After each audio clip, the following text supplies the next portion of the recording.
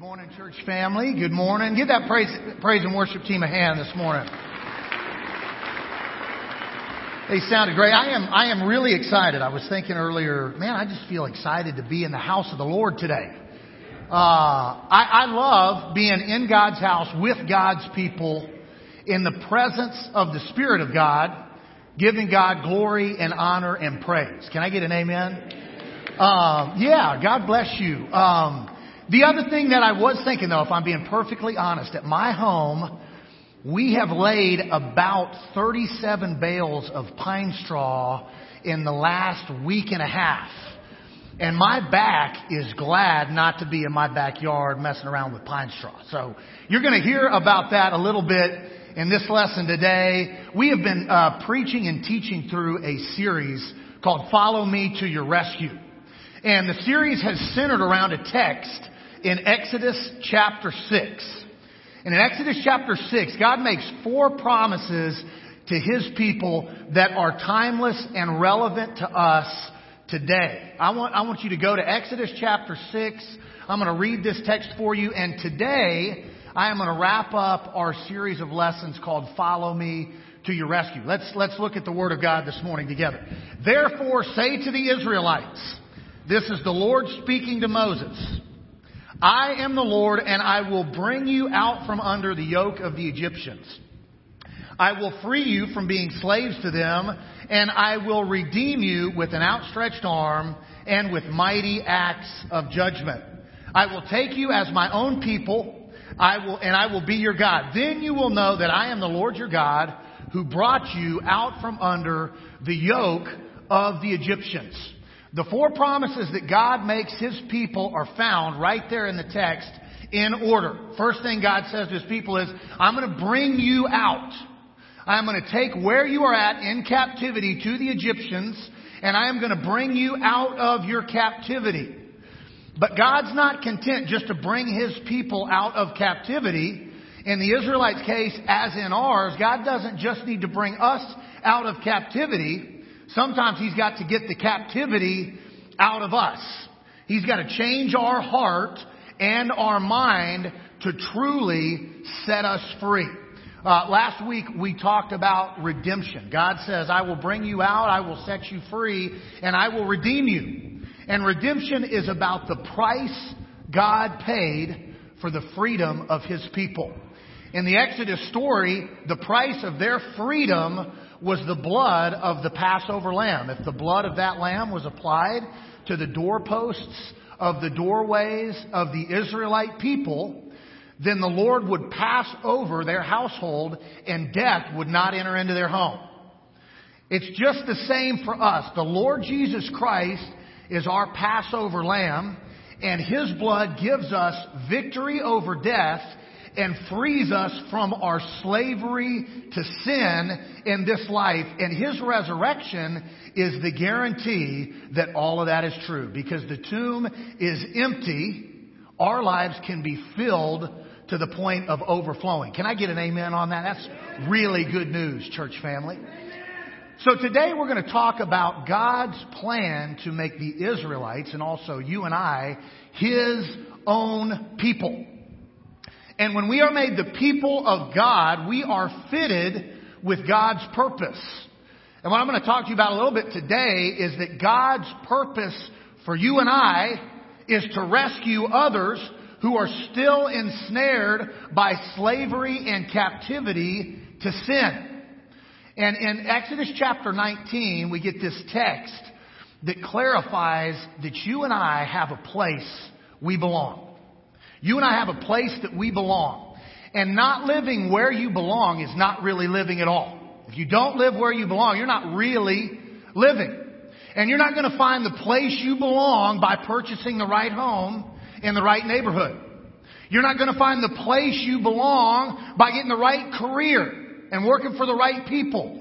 You're not going to find the place you belong making the right group of friends at the right season of your life. The size of your bank account, the car that you drive, the team that you root for, none of those things are going to answer the question, where do I belong? You are going to find where you belong when you become the possession, the literal possession of the living God.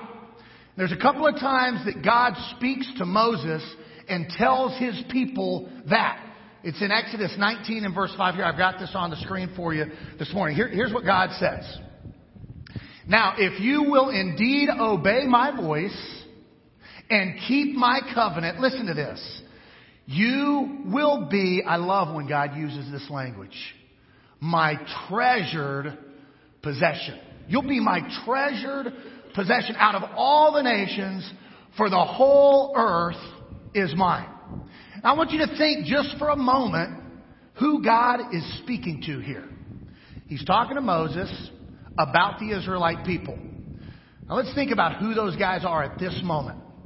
They have been in captivity. They've been in slavery for 430 years.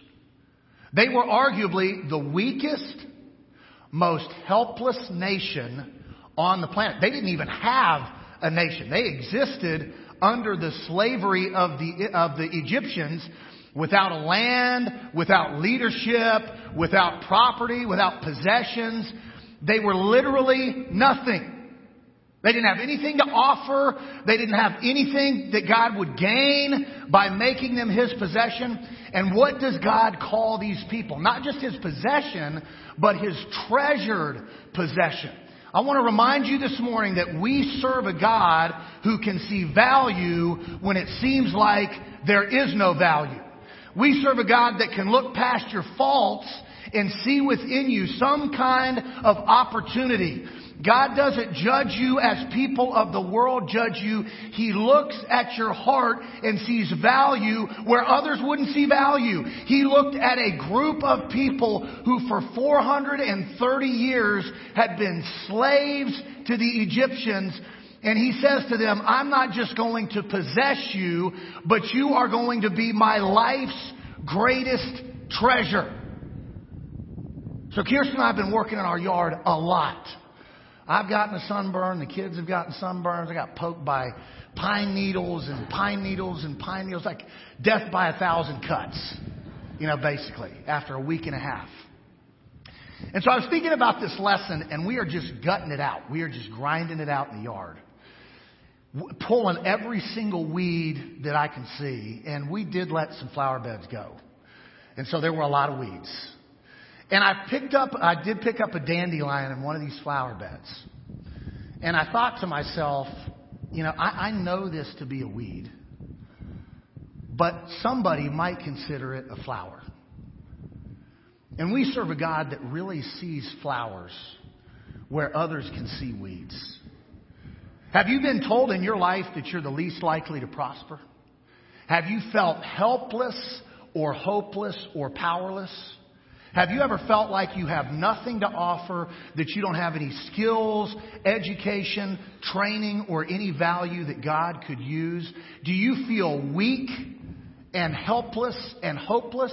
If you feel like any of that, you can still be God's treasured possession. In the New Testament, there's a man named Peter who made lots of mistakes. And he reminds me a lot of the nation of Israel, who made lots of mistakes and were in captivity at this point. And God used him powerfully. And this is what he says in 1 Peter chapter 2. I'm going to start in verse 9. But you, so we're fast forwarding the tape here from the Old Testament to the New. And Peter says, but you are a chosen people. You're a royal priesthood. You are a holy nation. God's, here's the same language, special possession, that you might declare the praises of Him who called you out of darkness into His wonderful light.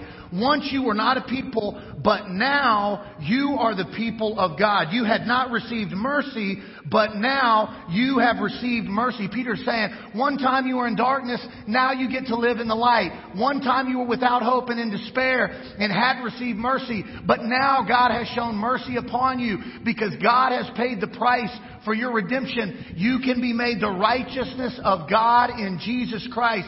You who had no value, God saw saw value in you. And you don't just get to be His possession. You get to be His treasured, His special, His valuable possession. That's the place you belong. That's the place you belong. Our place ultimately comes from God. You and I, we don't get to decide who we belong to. God does, and guess what? We belong to Him. In Acts chapter 17, I don't have this on the screen. You might write this in your notes. Paul is speaking to the people of Athens, and he says this in the Areopagus when he's speaking. From one man God made all nations that they should inhabit the whole earth. And He marked out their appointed times in history and the boundaries of their lands. God did this so that people might seek Him and perhaps reach out for Him and find Him, though He is not far from any one of us. You are where you are at this moment in time because God put you here. And God put you here specifically because at this moment in time, He knew He would be close to you and He would be seeking after you and He would be searching after you. And this moment, at this time in the life that you live is your best opportunity to seek for God, to reach out for God. And when you do, you're going to find that He has already been reaching out for you. And you're going to find Him. You're going to find God as you seek and reach out for Him. Your place comes from God. And when we are where we belong, which is in God's possession, we get satisfaction. Our place gives us satisfaction. Psalm 107 and verse 9 says, God satisfies the thirsty and fills the hungry. Living in darkness outside of God's possession cannot compare to the satisfaction we feel living in God's wonderful light. And that light gives us life. And living a full and abundant life is satisfying. And when we know that our place comes from God and God's been seeking us and put us where we are in time so that we could find Him, we get satisfied. And then our place equips us to face life. Our place equips us to face life. When we're possessed by God and we are where we belong, we can face the life that we're living. I appreciated Robert's words so much. For whatever reason, Acts 14:22 has been on my heart for weeks. And the Bible says in Acts 14:22, we have to go through many hardships to enter into the kingdom of God. And there are so many hardships we face in life, aren't there? You could probably draw to mind 4 or 5 really difficult things that you're in, situations that you're in right now. And when you are possessed by the living God, you're going to find strength in times of struggle. So think about Exodus 6. Why does God tell the Israelites that He's going to make them His possession? That He's going to take them as His own people?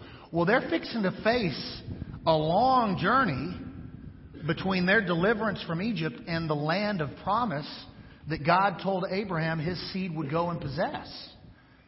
And how are they going to survive that struggle? The struggle of that journey where food and water and other resources are going to be scarce. Where it's going to be long days in the heat and long marches. And there's going to be mountains that they got to climb. And then anytime you climb a mountain, you're only halfway there. Because you got to go down the other side. There's going to be valleys and there's going to be hardship and toil and trouble. How are they going to survive that?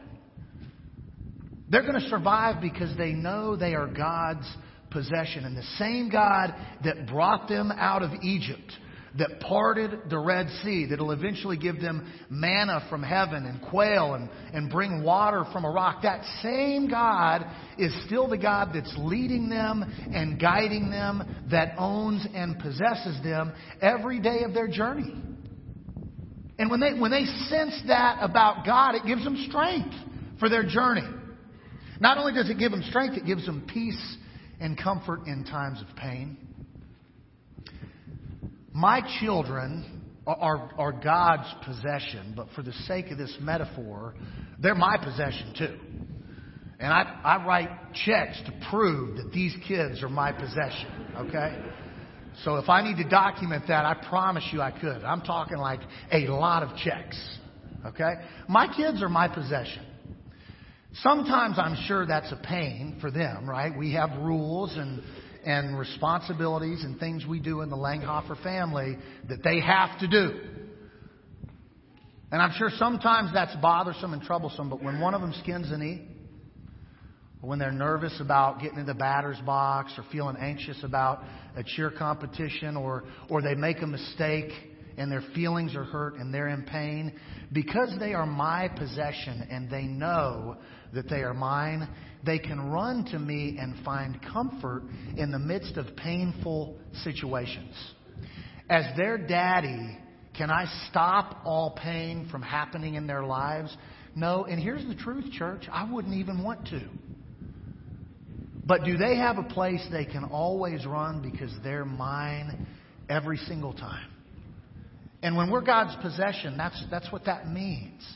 That there's a place we can run in the midst of pain. Doesn't mean there's not going to be some pain. There is.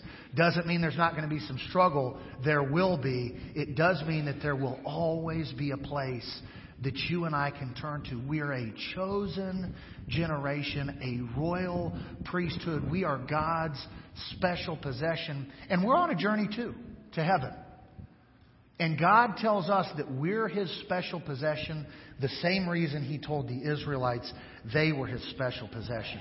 He wanted them to know where their place was. He wanted them to be satisfied and equipped for life. When you and I know our place, it equips us for our purpose.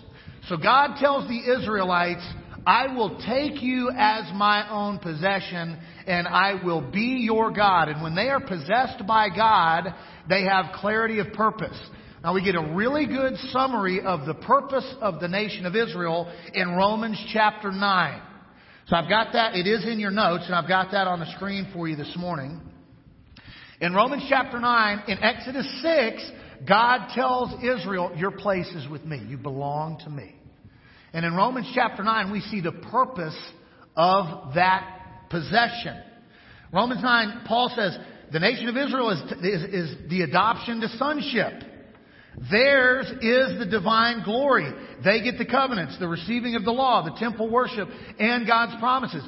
Theirs are the patriarchs, and from them is traced the human ancestry of the Messiah, who is God over all, forever praised.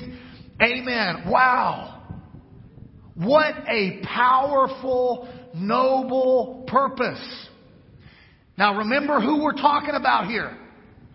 This was not the nation we would have voted most likely to prosper. This is not the nation we would have voted as most qualified to be the nation from which the Messiah of the world comes.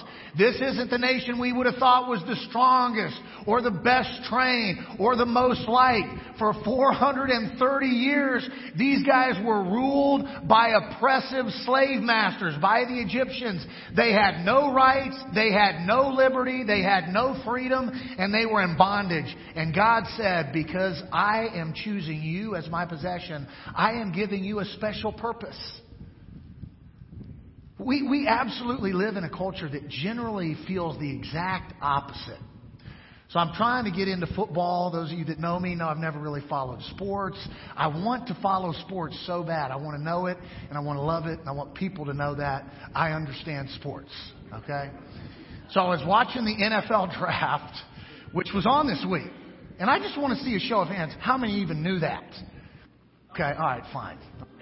I thought if only like 10 to 15 people were to raise their hand, that would put me in the top 5% of sports knowledge individuals in our church. So I got a ways to go. All right, let me read you a quote, though, about one of these guys that got drafted. I'm not going to name the person, and I'm not going to name the sports writer who said this. But let me read this quote.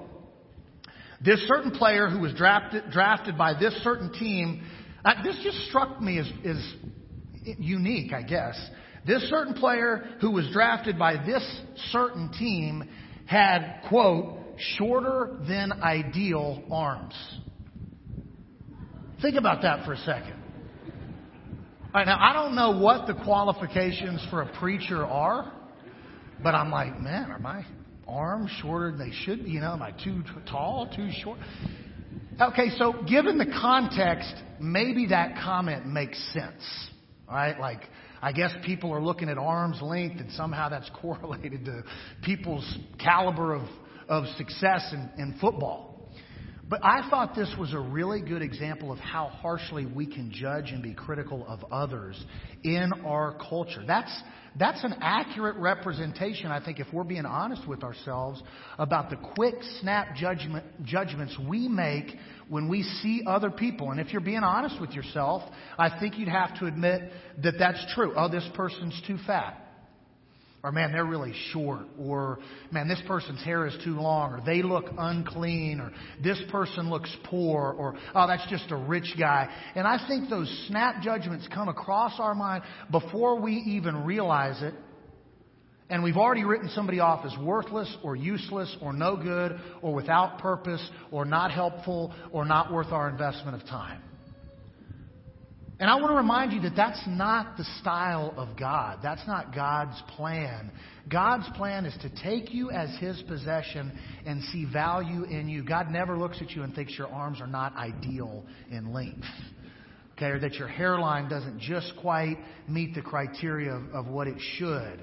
Or that your bank account is too big or too small. Or your clothing selection isn't right. God designed you just as you are. And He wants to make you His special possession. God used a nation that really was no nation at all in slavery for 430 years and made them His special possession and gave them the purpose of bringing the Messiah into the world. If God can do that with this group of people, God can use you for anything. You want to know what your purpose is? Jesus tells us in Matthew 28. We know what the nation of Israel's purpose was. I just read it to you. God shares with us our purpose. Let me read it to you here. You'll know these verses. Therefore, go and make disciples of all nations, even those made up of people with shorter than ideal arms. Okay, that's not what it says, but that means anybody everywhere. Okay? Go and make disciples of all nations, baptizing them in the name of the Father and of the Son and of the Holy Spirit, and teach them to obey everything I have commanded you. And surely I am with you always to the very end of the age. In your bulletin, on the back side, we have our mission statement written. Let me read it to you. Whites Ferry Road Church makes disciples who love God, love others, and share Jesus Christ. That mission statement we get right here from God's Word. And one reason that we do what we do as a church is to fulfill the mission that God has given us. To fulfill our purpose. So we do a lot of things to fulfill that purpose. One thing we do is we gather together on Sundays with God's people in God's house and God's Spirit to worship God and glorify God. I think of this sometimes. A friend of mine told me once, this is almost like a halftime talk that preps us to go out and fulfill our mission. We fellowship together. We encourage one another. We get encouraged and strengthened by God. And then we go out and we fulfill our mission. We have community groups that are going to kick back off in the fall. Some of those are getting ready to wrap up over the summer. Our community groups kick off in the fall. That's so we can do this together. So we can love God, love each other, and share the Lord Jesus Christ. We are, and we announced this in January, we are starting a discipleship group process. Our elders and staff have already gone through those discipleship groups. By the fall, we will start some discipleship groups that will fulfill this ministry. I'm so thankful for a group like One Kingdom that is housed here at WFR that does local, regional, national, and international missions work. That is all because of the purpose that God has called you and I to. And I want to recruit you on board to that purpose. I want you to function in the purpose that God has called you to. I want you to be possessed by God. I want you to surrender your life to Him. And then I want you to fulfill your purpose. Think in terms of from one to everyone. That's a summary of what God's calling on our lives is. First, we have to be transformed. We've got to be brought out. We've got to be set free. We've got to be redeemed. And once we're in the possession of God and walking along the path that God has for us, then we can help others do the same. Your purpose and mine start small, but it makes a huge difference. The small decisions you make today will influence lives for all of eternity. Your purpose requires relationships. You got to get out of your comfort zone a little bit and build relationships with some people. Ask some people their name. Ask them what's going on in their life. Ask them how they're doing spiritually. And share the reason you have hope in your life with those people. Have those conversations. But your purpose is going to require relationships. And ultimately, your purpose changes people's mailing addresses. That's what this whole series has been about. God changed the mailing address of the Israelites. From a land of bondage and brokenness, think about this, to a land that flowed with milk and honey. That people who had no freedom were going to become free. And God was going to lead them to that place and be their God, and He was going to be their people. And ladies and gentlemen, God is preparing a land that flows with milk and honey for you and I. Let me give you one last text to wrap this up. Your mailing address and mine have changed if we've obeyed the gospel. And John the Revelator gives us this powerful vision of what that can look like. As people are set free, possessed by God, and living in God's purpose. Revelation 7, 9 through 12, John is looking around and he says, after this, I looked and there before me was a great multitude of people that no one could count. From every nation, tribe, people, and language, standing before the throne and before the Lamb. They were wearing white robes and were holding palm branches in their hand. And they cried out in a loud voice, salvation belongs to our God who sits on the throne and to the Lamb. And the angels stood around the throne and around the elders and the four living creatures. And they fell down, angels falling at the feet of the Lamb. And they fell down on their faces before the throne and worshiped God, saying, Amen. Praise and glory, wisdom and thanks, honor and power and strength be to our God forever and ever. Amen. I want you to be a part of that. I want your robe to be washed white as snow. And I want you to stand in the company of people too countless to even number. And I want you to sing with me, salvation belongs to our God who sits on the throne and unto the Lamb. And I want you to hear angels sing, Amen. Praise and glory, wisdom and thanks, honor and power and strength be to our God forever and ever. Amen. Some of you may not have obeyed the gospel. You may not have been clothed in the Lord Jesus Christ and surrendered your life to Him. I want to invite you to do that this morning. Some of you may be road weary and just beat up and tired. If that's you, we want you to give us a chance to do what God has put this church on the planet to do and love on you and encourage you through your hardship.